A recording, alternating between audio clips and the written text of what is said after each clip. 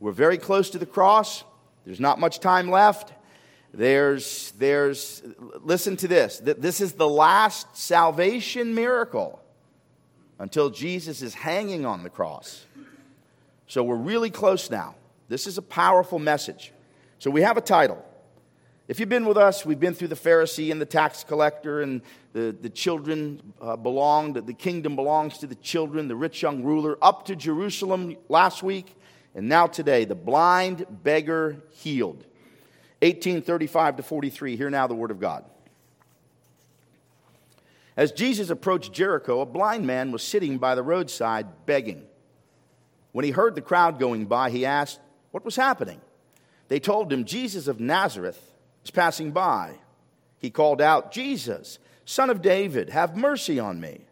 Those who led the way rebuked him, told him to be quiet. But he shouted all the more, Son of David, have mercy on me. Jesus stopped and ordered the man to be brought to him. When he came near, Jesus asked him, what do you want me to do for you? Lord, I want to see, he replied. Jesus said to him, receive your sight. Your faith has healed you. Immediately, he received his sight and followed Jesus, praising God. When all the people saw it, they also praised God. And may God add his rich blessing to his inspired, inerrant, infallible word. Let's pray. Father, we are here by divine design. And that means you have something to speak into each heart, regardless of age or station in life. Speak now. Make it a word of salvation for the unsaved, comfort for those in storm winds, and rest for the tired, weary, and heavy laden. All things to all people, that all within the sound of my voice would be in a saving relationship with the Lord Jesus Christ. Come, now fount of every blessing. Unclutter our minds and unburden our hearts that we might see Jesus and him only. And it's in Jesus' name we pray. And all God's people said, blind beggar healed. A couple things about blindness, just so that we can be clear in the scriptures. There's a deep, deep meaning to it, but there's also a few other things that we should know. In scripture, sometimes blindness is a punishment for disobedience. Blindness is the effects of old age as well, just like it is for us today. Conquerors would sometimes blind their captives. Blindness clearly denotes ignorance to spiritual things. That's important that we understand that. And this is the key, the opening, and we'll talk more about this, of the eyes of the blind is peculiar to the Messiah. So this is really important. So let's ask this question. What's the cause of spiritual blindness? Right? We take it right out of the scriptures, 2 Corinthians 4:4. It's the God of this world who has blinded the minds and keeps them from seeing the light of the gospel, of the glory of Christ, who is the image of God. So the God of this world, and where did that begin? In the garden. And that's where spiritual blindness. Remember, they died instantly spiritually. Later, they died physically. So the God of this world, Paul lays that out beautifully. And the only way for those eyes to be opened is by Messiah. And we'll look at that this morning. 3 headings: the beggar's predicament, the Lord's power, and the people's praise. You ready? Let's head out into some deep water and let our nets down for a catch. Number 1. What was the beggar's predicament? Well, it's clear. As Jesus approached Jericho, a blind man was sitting by the roadside begging. So we have a man who's blind. We don't know why. We don't know how long. But we know he's blind. Just a couple points of interest if you're really reading hard in the scriptures and you're looking for the cross references, and sometimes where a couple different gospel accounts will have information. If you're looking at that, you'll see that Luke is a little bit different here. He agrees with Mark, but not with Matthew as to one man. But here's the question. Okay, here's the question. If Matthew says there's 2 and Mark and Luke says there's 1, was there at least 1? Of course. So here's the key. It's wonderful that we do not have identical gospel accounts, because if we did, you'd think that they colluded, that they got together and made up the story.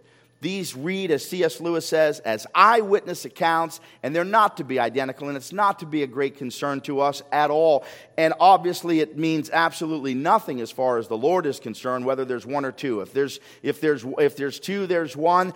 Another point of interest, you read the gospel accounts. One, he's approaching Jericho. Another, he's coming out of Jericho. Is there a contradiction? Of course not. And we can go really deep on that if you'd like. There's really two Jerichos at this point. And what are they? Remember Jericho in Joshua 6, and the walls came tumbling outward, by the way. Archaeology has proven they've tumbled outward, which they couldn't unless God was tumbling them. So there was a Jericho that was absolutely and utterly what? Destroyed for God's people to come into the promised land. But now this is a Jericho that's been rebuilt.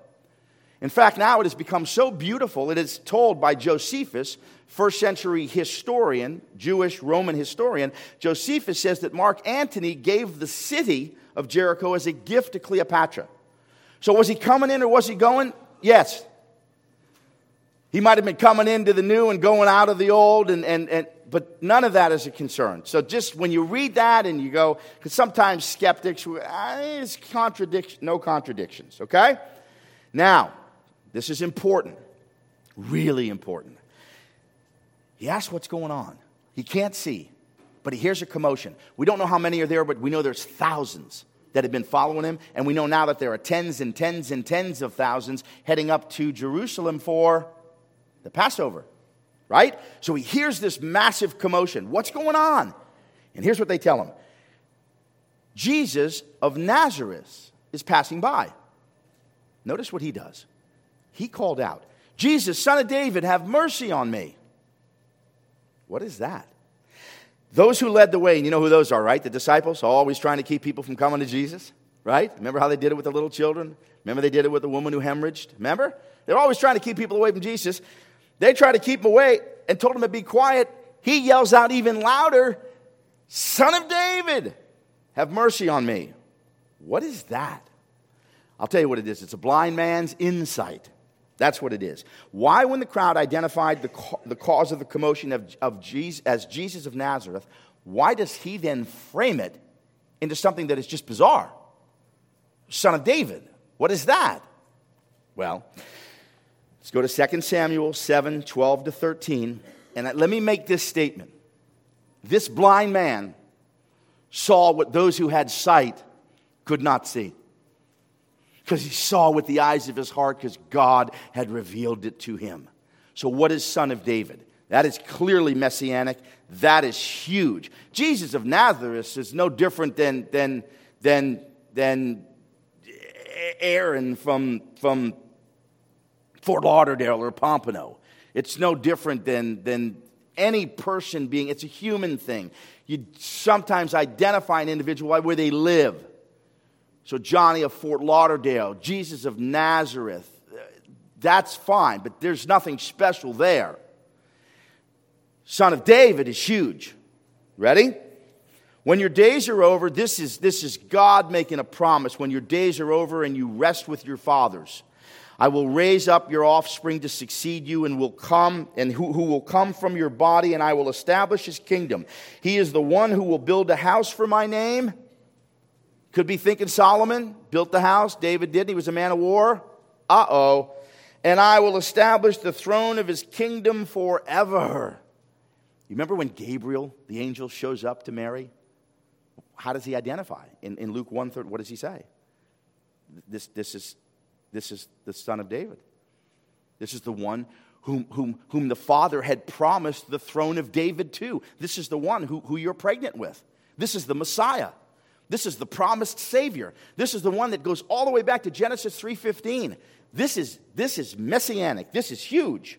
So, grounded in God's promise to David, what we just read, this blind beggar knows this.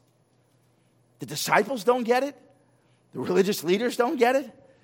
People are jumping up and down and cheering because of these miracles, but this guy gets it. Okay? Let's keep going. Okay? One more point. Don't miss this. David was never known to be a healer. Did you read about David healing anyone in the Old Testament? So you have to really go deep and get an understanding. This guy's clearly looking for healing, but he knows he's the son of David. So he knows what?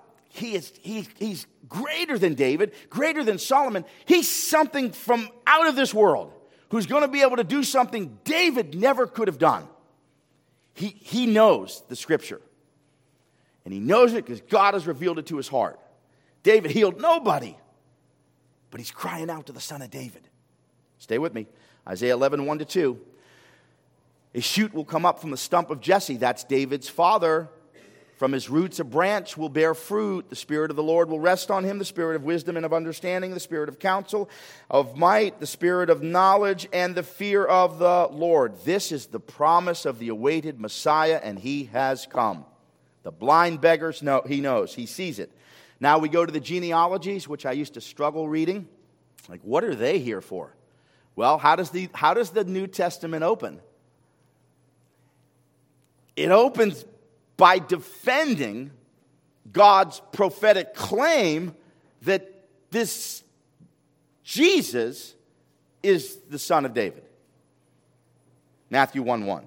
A record of the genealogy of Jesus Christ. The Greek word for Christ is Christos. This is a title. This means anointed one. His name wasn't Jesus Christ. It wasn't his last name. Christos is a title of Messiah. This is the anointed one of God who had been promised from ancient of days. He had been promised in the eternal counsel of the triune God. And we see it in the very first words coming out of the Old Testament. A record of the genealogy of Jesus Christ, the son of David, the son of Abraham. Now, we see this in the Old. What do we say about the New? One word from one God to one people. How does the book close? Revelation 22:16. I am the root. Who's speaking? Jesus. I am the root. You know what the root means? I am the creator. I'm the source. And I am the offspring of David. Who could say that? I mean, it's a crazy thing to say. And if you miss it, you miss it. So you can't miss it. You got to stop. What do you mean you're the root? I created David. And I'm also his offspring. Wow. You see all this? See how it fits beautifully? A great quote from Helen Keller. Many of you know her story. I won't touch the story. I want to just keep moving. But a wonderful quote. And this applies to all of us. So apply this to the heart. Certainly applied right then to them. It applies to us today. The only thing worse than being blind is having sight but no vision. How many people are locked into that condition today?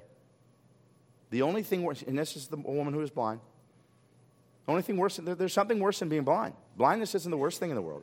But having sight with no vision. All these people around Jesus had sight. They could see, but they had no vision. This blind guy had vision. Back to the passage. Luke 18:39. The disciples are blocking the way. They're always blocking the way. They're always getting in the way. But notice what happens. And then this is personal now. This gets personal for you and I.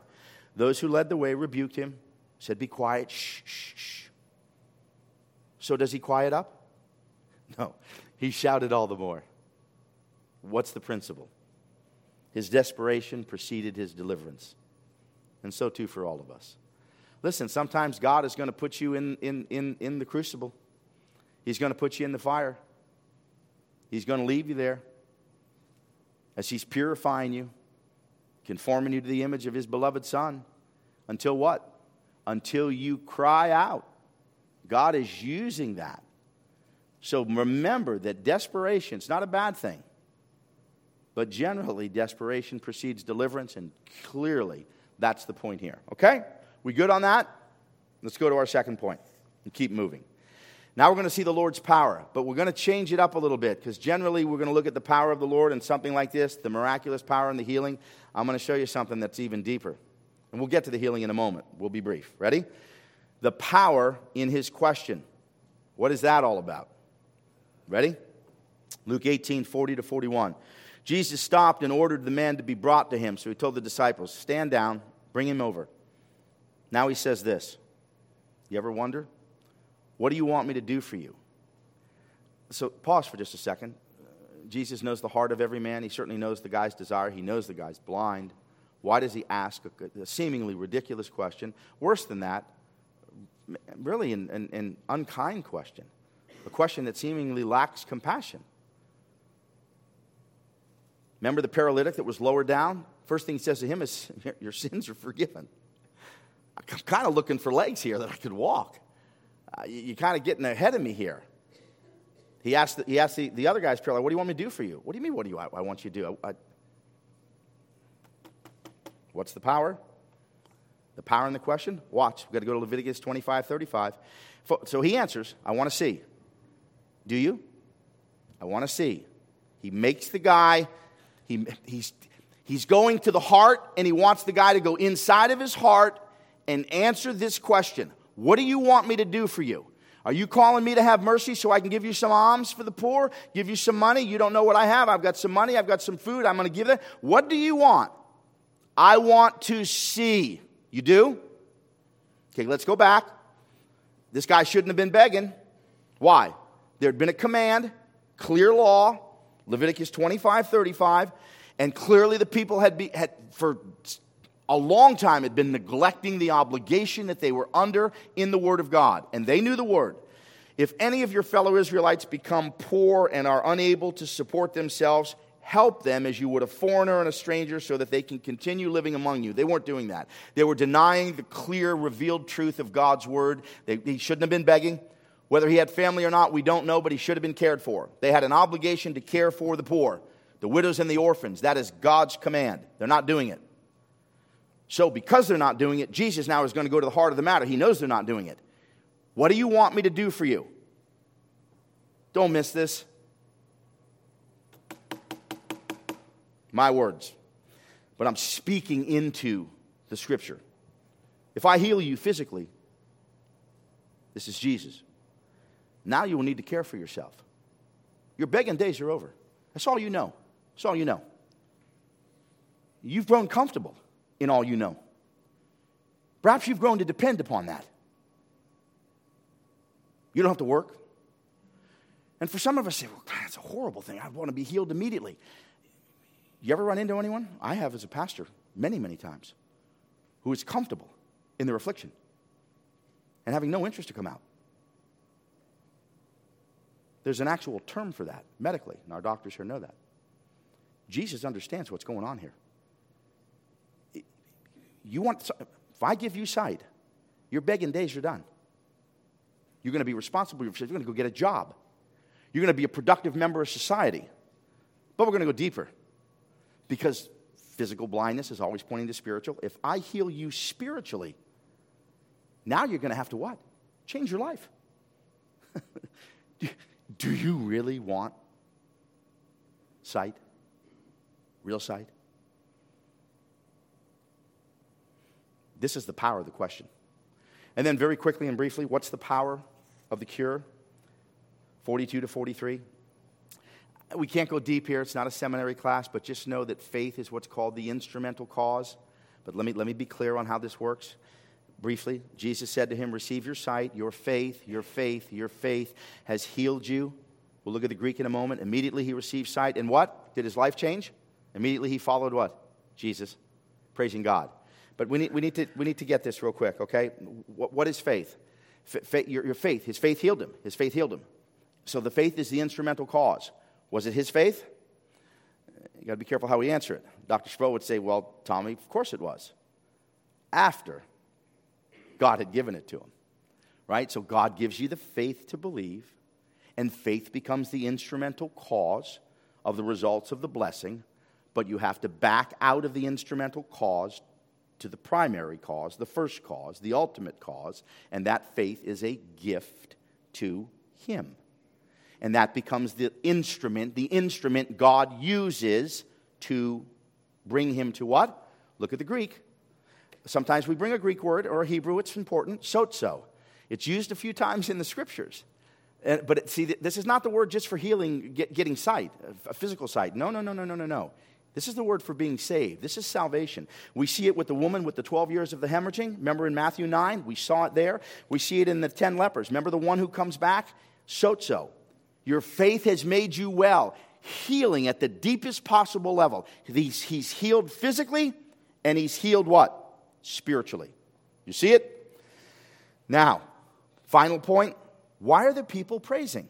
Because in just a couple days, They praise him as he enters in, and a few days later they condemn him to death. Why are they praising? They know something. What do they know? Let's take a look. When all the people saw it, they also praised God. Why? Don't miss this. Old Testament prophecy tells us what?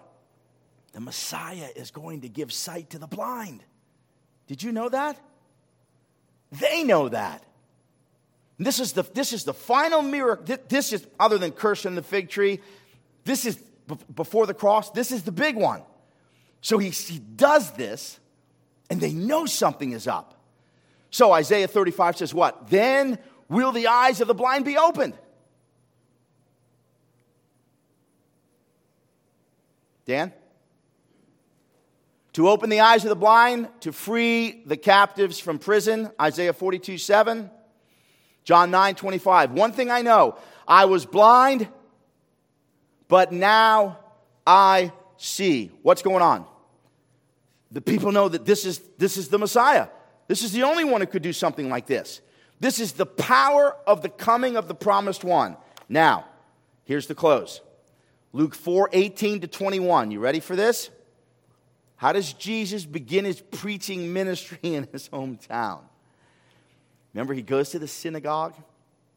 He's a traveling rabbi, itinerant preacher. They loved those guys to come to they didn't hate him yet. They loved those guys to come and preach. The attendant, the man responsible in the synagogue, he chooses the scripture, the scroll. He brings it to the place where it will be read. He gives it to the itinerant preacher. What scroll does he give to Jesus? Jesus doesn't pick the scroll. Just so happens, had some good luck that day, that this attendant brought him the scroll of Isaiah. And then it was even better luck. He happens to open it to Isaiah 60. My goodness. All these just lucky events that took place. Or was God orchestrating all things from before the foundation of the world, that on that day Jesus would stand in that synagogue, open the scrolls, and read? Now, this is not Jesus speaking. Listen to this. This is so beautiful. This is not Jesus speaking now in Luke. This was him speaking to Isaiah 700 years before. You ready? The Spirit of the Lord. He's reading now. They think he's just reading Scripture. The Spirit of the Lord is on me. They knew that Messiah would say these words when he came, because he is anointed. Christos, he has been anointed to preach good news to the poor. He has sent me to proclaim freedom for the prisoners and recovery of sight for the blind, to release the oppressed, to proclaim the year of the Lord's favor. Now here's the key.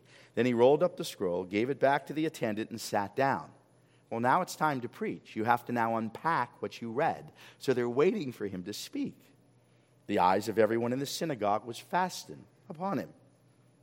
And he said, "Today, this scripture is fulfilled in your hearing." That's why they wanted to kill him. 1,500 years of Jewish Old Testament history. Not total Old Testament, but Jewish. 1,500 years. 700 since those words that Isaiah pens, and every single week in the synagogue, they're waiting for that day. That day. Today. And finally, here's Jesus. Today, this scripture is fulfilled. How do we know that this wasn't? Now, first century, we got to go back to the original manuscripts, and we got to say, okay, who was it written for? Clearly, this was written. Isaiah was writing it for the exiles coming out of the Babylonian captivity. But we know that this was not fulfilled in their era, in their time. Why? The promises weren't fulfilled. That didn't happen. They were still Where were they? They were prisoners to Rome. The captives had not been set free. So Isaiah had to be pointing to a future time. And he was. When? Today. Today, in your midst, in your hearing, this has been accomplished. There's the power of what the blind man could see that no one else around him could see. Because he saw Jesus through the eyes of his heart. He wasn't trying to intellectualize and trying to come to great conclusions about this guy as a great preacher, a wonderful prophet, and a man of God with great character. No, the eyes of his heart said something far more. This is the promised Messiah. This is the Son of David. This is the one who is the greater David, the greater Solomon, the greater everything that the Old Testament pointed to. And now, is it your today? Is this the day that you receive spiritual sight? With outstretched arms and nail-scarred hands, Christ says, come. All who are weary and heavy laden, and I will give you rest. The power of the gospel to change your heart and then to change your life, that you will leave here following the one who has raised you from death to life. Is today the day? May it be so. Let's pray. Father, we thank you for the power of the gospel. We thank you that it is the power of God unto salvation. And Lord, we always expect that there would be those in our midst who are not in a saving relationship. Lord, the gospel was preached and proclaimed, and the invitation made clear. Let all who have ears to hear these words and come to Christ by grace through faith. Put your doing down. Trust in Christ alone. Receive the power that comes only through the gospel. And know this truth, that once you are in Christ, nothing can ever separate you from the love of God that is in Christ Jesus. This is the power of the Word that became flesh and dwelt among us. And because of that truth, we are eternally grateful. And Father, for all those who are here who have walked, some for decades with you, strengthen us in our walk, that we might continue to walk by faith and not by sight. And these things we ask in Christ's name. Amen.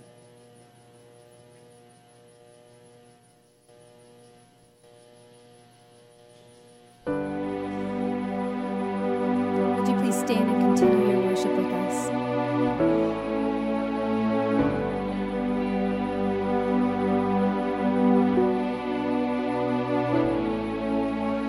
God of creation, there at the start, before the beginning of